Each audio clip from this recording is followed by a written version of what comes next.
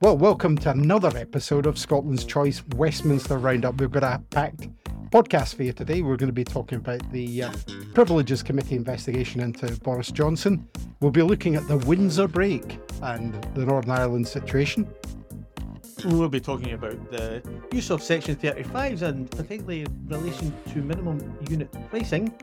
There's so much to talk about, including the Prime Minister's tax returns. Well, I'm Drew Hendry MP. And I am Brendan O'Hara MP. I'm Deirdre Brock. I'm a member for Edinburgh North and Lee. And I'm Dave Dugan MP for Angus. Well, let's start off with the what's been causing a lot of excitement around Westminster today, which is the Boris Johnson's appearance in front of the Privileges Committee. We've got Alan Dorrans on that committee who's been doing a fine job of doing some scrutiny around this issue. He's on a bit of a sticky wicket, isn't he, with all the all the stuff that's come out. We've seen his list of excuses. None of it really holds water, does it?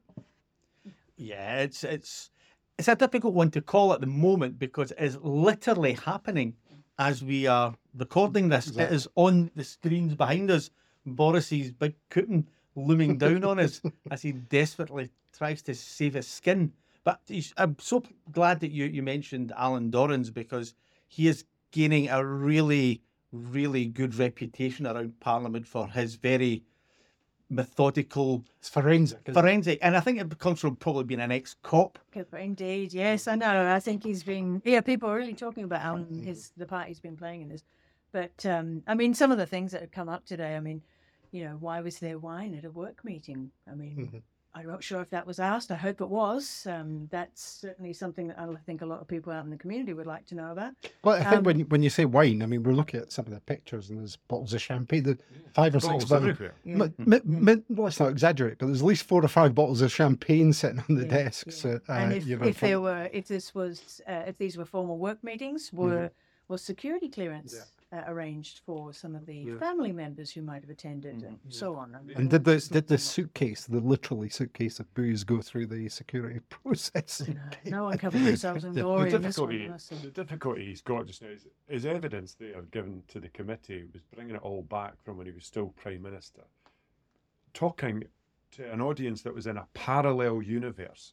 The idea that the most senior legislator in the country could have been foggy around the nature of the rules that the rest of us were all bound by. There was no confusion, and we were all bound by them for fear of a £10,000 fine. People understood what they could and couldn't do. So the idea that he couldn't, and the problem he's got is he's relying on, well, I kind of thought it was in with the rules, and I was told I was within the rules. I didn't recognise it to be a party. Any one of these lame excuses on their own would be a challenge. When they start to build up, you start to see a picture of somebody who thought he could get away with what he liked, and is a bit unhappy that he's found out that he can't. Yeah, I think you're right there. We've had such a busy day today. There's been so much else happening in Parliament, but running in and out of the office and the wee bits that I caught of the committee hearing, there is a real sense that Johnson kind of knows that he's run out of road here. Mm-hmm. All of the excuses and all of the obfuscation and all of the, just a slightly dim-witted, cheeky chappy, all that sort of nonsense doesn't wash anymore, and he's now been called to account. No. And the account that he's giving is, well, Swiss cheese comes to mind. And it's really unedifying from just a sort of line management point of view. He's basically throwing his staff under a bus to try and time and time again to try and protect his own skin. Now that's bad enough in any other employment type environment but at the very pinnacle of the United Kingdom's administration, the Prime Minister, the clue's in the title, to rely on the exposure of his own staff is really, really good. He named staff, and he was. The committee was definitely trying to avoid that, and then he comes out with. Well, another thing he's relying on just now is public money, because his legal fees are all being covered by the public purse. Now, it's widely touted that the legal fees that he's paying for, or rather that we're all paying for, are about £5,000 an hour. In the context of today's news about inflation being the highest for 45 years, how do you think that sits with people?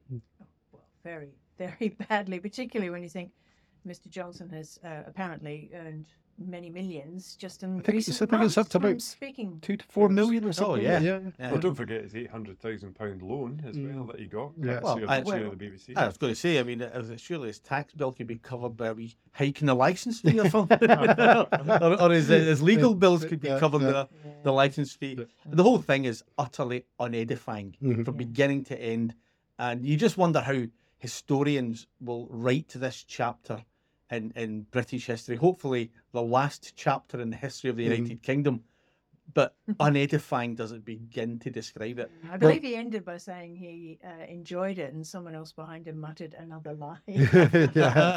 We're about to go on and talk about the Windsor break, but that's come about because of Brexit. Now we just reflected on the juxtaposition between him getting public funding for his legal fees and inflation being at a 45-year high. Inflation's jumped today because of food prices mainly. Which is a direct result of Brexit. This isn't happening in the same way in other countries. And Boris Johnson's absolutely and totally culpable for the situation we're in at the moment in terms of that boost to inflation just now in the whole Brexit project. But don't you find it strange, and we've mentioned this before in the podcast, don't you find it strange that the Labour Party are just so willing to get behind that Brexit that Boris has set up? Well, I think they just hope that they just don't address it, do they? They just don't bring it up at all. And I think they hope that by ignoring it, it's just going to somehow go away, and that the rest of us will be able to accept that it's it's not the problem that it clearly is. I mean, just today I was reading I think it was the Observer from the weekend, about these checking centres that have been set up, and it cost hundreds of millions of pounds across England mainly, I think, that are just redundant. Acres of land that have been set up, and they are thinking now they're just going to be turned into housing, which is a good thing, of course, but Well, it the depends hundreds of what type of millions housing. pounds. Yeah, So the Labour Indeed. Party are on the horns of a dilemma with this. They're traditionally poor on the economy, they're poor on defence, and they're also poor on agriculture. They're an inner city party, and they don't have a constituency in its broadest sense in landward areas like we do. We're an urban and a rural party in the SNP. The Tories can claim to be the same thing, and I suppose even the Lib Dems to a very limited and distinct extent. But Did you say distinct or extinct? I can live in hope. And so they don't have the literacy around this. They don't have the people knocking on their constituency office doors saying, we were previously in a difficult situation while we remained in the EU and the common market. The situation we find ourselves now, with the failure of the UK to secure any meaningful form of regulatory alignment and to choke off the supply of seasonal labour, is just another element of the Tory ideology around Brexit. Brexit was not a strategic operational project. It's an ideological project from start to finish. And you can still see that ideology unwinding in the most damaging way, not the least of which, as I'm sure Deirdre knows much better than I do, is choking off the supply of seasonal labour and the fanciful notion that you can get local people to do that seasonal agricultural work is utter nonsense. Well, remember Pick for Britain. Oh, God. I mean, They got about 50 people that did it was for a about 15 minutes. disaster. It was a disaster. But the whole Labour Party approach to Brexit, though, is one, they're absolutely terrified of it. They are terrified of Brexit. They're terrified of talking about Brexit. And they've been reduced to this nonsense. I mean, the best way I can think of describe it would be someone going up to King Canute when he's trying to stop the tide and saying, hold on, let me have a go. I can do this. It's impossible. You cannot fix Brexit. Brexit is unfixable. Now, you either accept that Brexit is going to be, in return for this bizarre sovereignty argument, is going to be an economic disaster, and you're prepared to accept the economic disaster, but you can't fix it. You cannot fix Brexit, and yet Labour are thrilled now to this idea that they can fix Brexit, but the dogs in the street know it's unfixable. No, it's just like, shh, we're not going to talk about it. It's so anodyne. I think the Labour Party in its current form is so anodyne. And I just think it's that thing of, well, you'll vote for us because the alternative is the Tory party and everyone hates the Tories, but they're not coming up with any reason to vote for them, as far as I can see. And particularly, I mean, you know, my constituency was 78% Remain in the referendum, 2016, second highest in Scotland, one in the top 10 in the UK, I believe. And it must be higher since then. I mean, I just don't see what the Labour Party can do to come back from that, you know. Well, I Well, think they're all so they can do. divided as well. I mean, you can see it on the faces with that unending performance. I can't even call it a performance from Keir Starmer today. Genuinely lost interest. Sometimes pinch yourself, thinking I'm sitting here inside the House of Commons for Prime Minister's questions, and when Keir Starmer's speaking, I can't even concentrate on it. It's so dull. Yeah, I mean, today's performance, and then you couple it to last week's 6 questions on the BBC. It's as if he's terrified to take a stand on any major issue. And of course, while he's doing that, things are moving on. And immediately after Prime Minister's questions, we had the SI on the Windsor break. That's a statutory instrument for anyone. Yes, sorry, listening. forgive me the inside bubble talk. That's 90 minutes debate. Yeah, so we had the statutory instrument on the Windsor break. Now, without getting into the detail of it, I think the politics of this today was that the Tories are desperately trying to move on from Brexit. They're trying to, be seen to be finally Sunak getting Brexit done. Now, we can go talk about the ins and outs of the Windsor break and the Northern Ireland Protocol, but I think the optics today of the Conservative Party once and for all separating themselves from the DUP and the lunatic fringe of their own ERG, was, I think it was really quite telling. And what does the Labour Party do? No, the Labour Party was absolutely wedded to this idea that a Conservative Party on Brexit would be split top to bottom, and there would be somewhere for them to work on that fissure. I don't think that's happening now. And I think that Sunak, and you can see it this morning, there was a poll, the first time in over a year, that put Sunak ahead of Starmer as a preferred Prime Minister. I think that gap's going to narrow. And I think the whole Windsor break, Northern Ireland Protocol is going to work quite well for Sunak. So I think there's two major issues with it. There's the legislative element of it and the sovereignty element of it in Northern Ireland. There's a trade element, and I think they've largely resolved the trade element with the amendments and with the green and red lines. The concessions that the United Kingdom government and I guess the Commission to a certain extent have made in order to apply a little bit of sense to that which is coming and going into and out of the 6 counties. But the sovereignty elements remain, and that's why the DUP are so exercised by it all. And there is nothing exotic or particularly politically scientific about the situation we find in the United Kingdom with Northern Ireland. It was entirely predictable, given the provisions within the Good Friday Agreement, that we would end up in precisely this place, and it was played down in the most pernicious way by pro-Brexit commentators during the Brexit referendum, pretending that this manifestly obvious problem, which would arise, crisis actually, not a problem, would arise, has arisen, and they should be thoroughly ashamed of themselves. I mean, I think in terms of the results of that today, of that vote, you've got a few things at play here. You've got a number of Tory MPs who are clearly very concerned because their pegs are on, the sugaring peg there for their seats. You've got James Forsyth from The Spectator, who is an old friend of Rishi Sunak's, coming in. I think that he's really taken a grip of the narrative, and that seems to be working for Sunak, and you are starting to see the polls going up. And then you've got the campaign strategist, Isaac Levido, who at their away day quite recently, I think, was setting down some very strict rules as to how the cabinet should be behaving and what they had to do to have even a hope of clawing back some of that lead that the Labour Party have over them. It's but I mean, it's starting to work. And it just shows you what Westminster politics is like, because it just goes round in a circle all the time, doesn't it? Yeah, but it also shows you the absolute failure. Everyone could see this was never going to work, but the failure of Labour's strategy of say nothing, do nothing, and just run on a platform of we're not them. It was never going to work.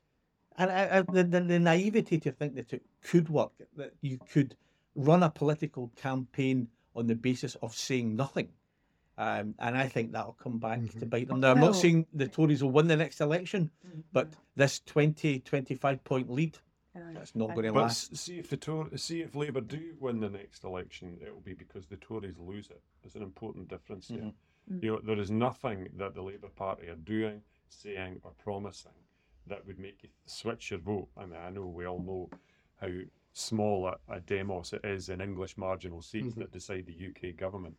But the idea that they've got some breakthrough strategy, it's Doesn't just not. exist. They don't have one. They don't even have a narrative, let alone a strategy. I mean, Labour have used that tactic before, haven't they? Of just avoiding discussing anything with the press or doing anything or saying anything. Who was it who got chased into a sandwich shop? Was it Oh, Ian Gray. Ian Gray? Yeah. Do you remember? So I'm just thinking, this is their tactic at the moment. We're not going to say anything to upset anyone. We're just going to keep ploughing on and hope that no one notices us, and then we'll win by default. I wish I That's could what it feels remember the American political satirist who said that the only things you find in the middle of the road are white lines and dead skunks. But it brings me that comment you just made, Deirdre, about Labour keeping their head down brings me to a point where they did speak up. They did speak up in Scotland against the minimum alcohol unit pricing legislation. We've got many times when they've, not all of them, some of them get very much behind it, but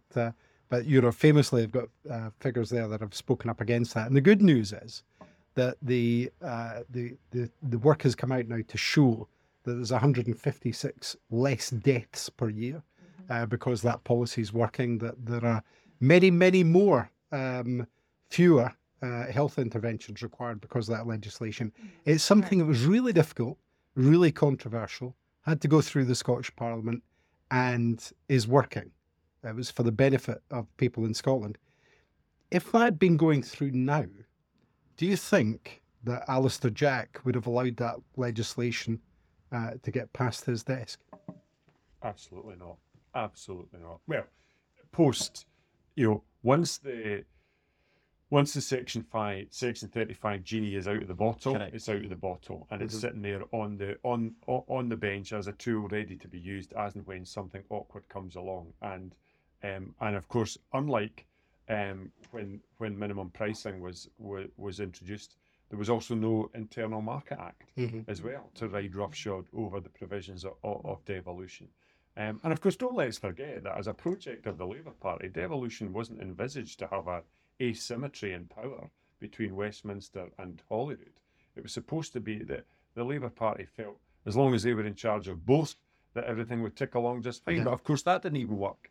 They still fell out with each other over free personal care to Henry McLeish's cost.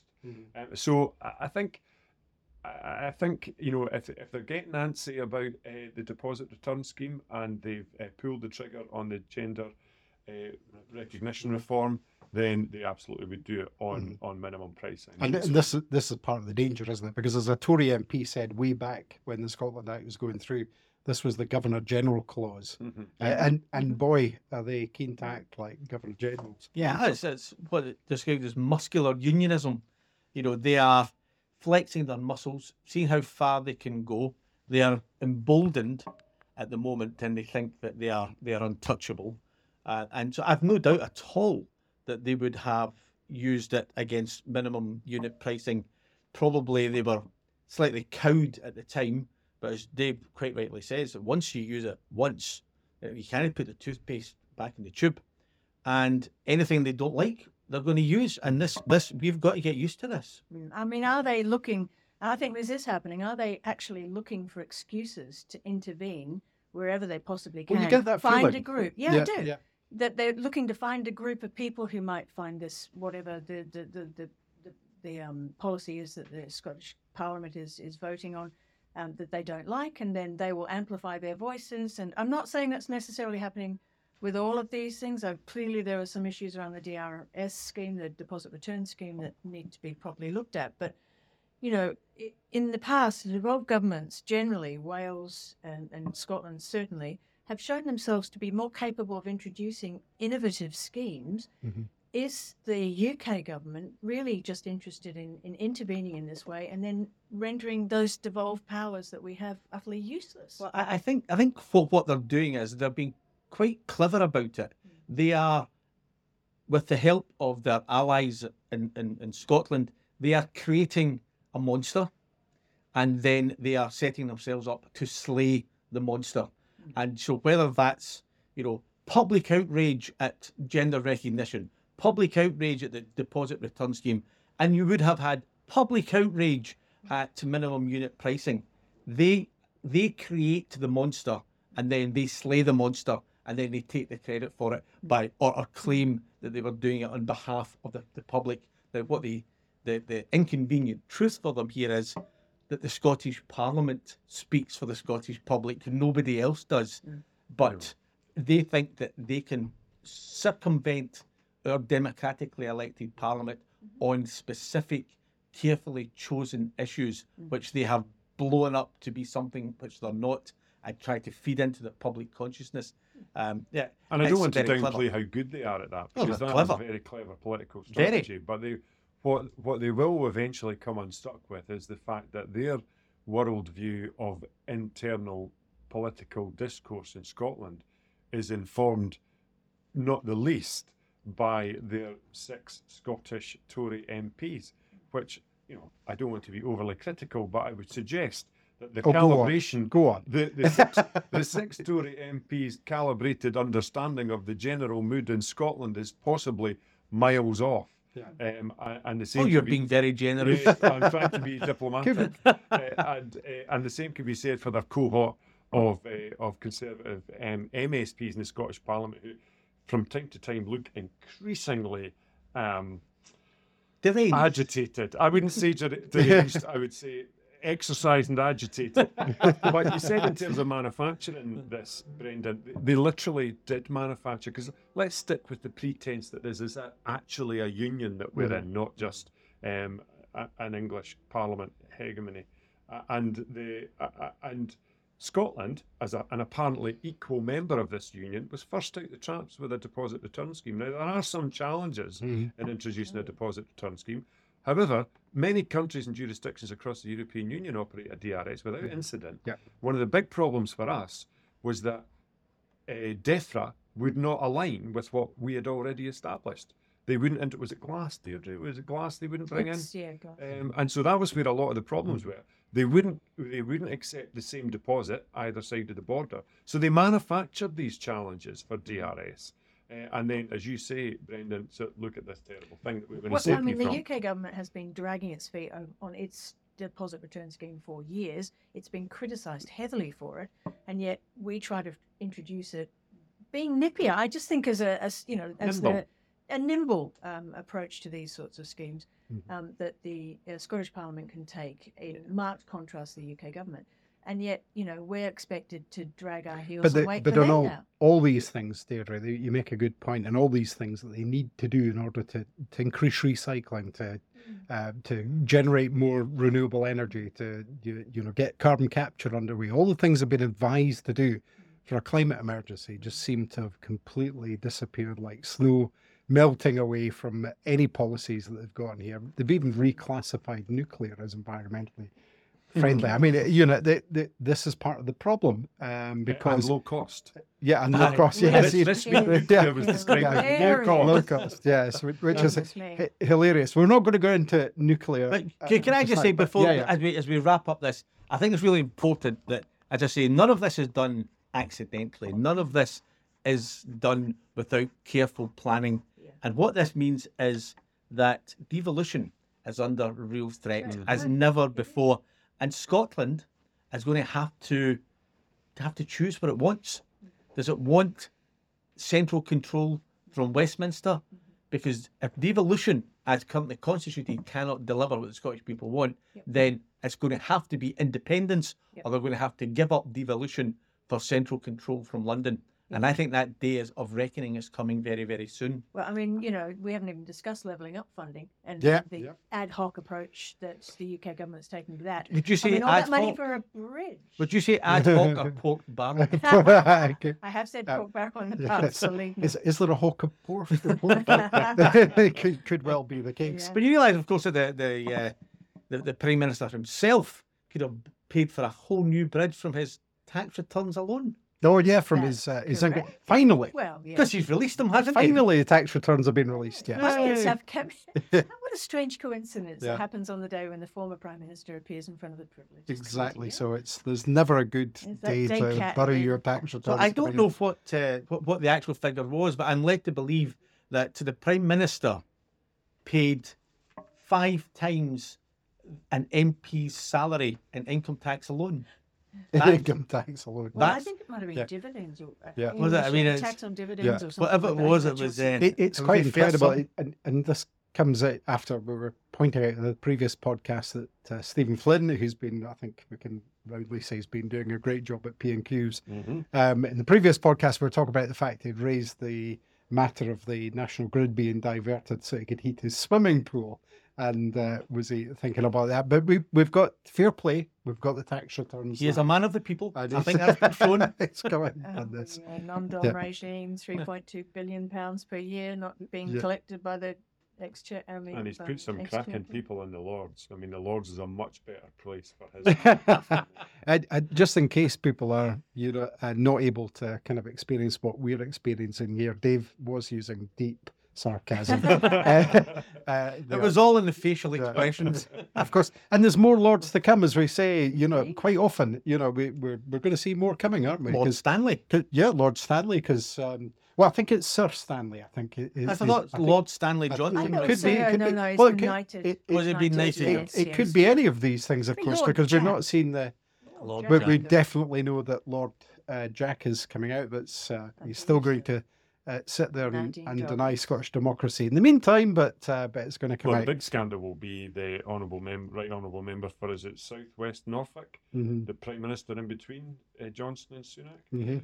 If she gets a resignation honours I list, believe she is. well, that Yeah. is Yeah. scandalous. Yeah. Absolutely Oh scandalous. come on! She'd put in a good 6 weeks there, of ruining the yeah. economy and putting prices up for people and increasing mortgages. Exactly. It's and that's the way the reward system goes here in Westminster, isn't You it? feel upwards. You feel upwards And indeed. humility Westminster style involves her riposte, which was there was nothing wrong with my economic policies. I just didn't get a chance for them to properly unwind. Indeed, yeah. Oh my God. Well, on that trickle down note, I think we'll have to unfortunately wrap up this podcast. Can I thank Deirdre Brock and Dave Dugan for joining us on Scotland's Choice today?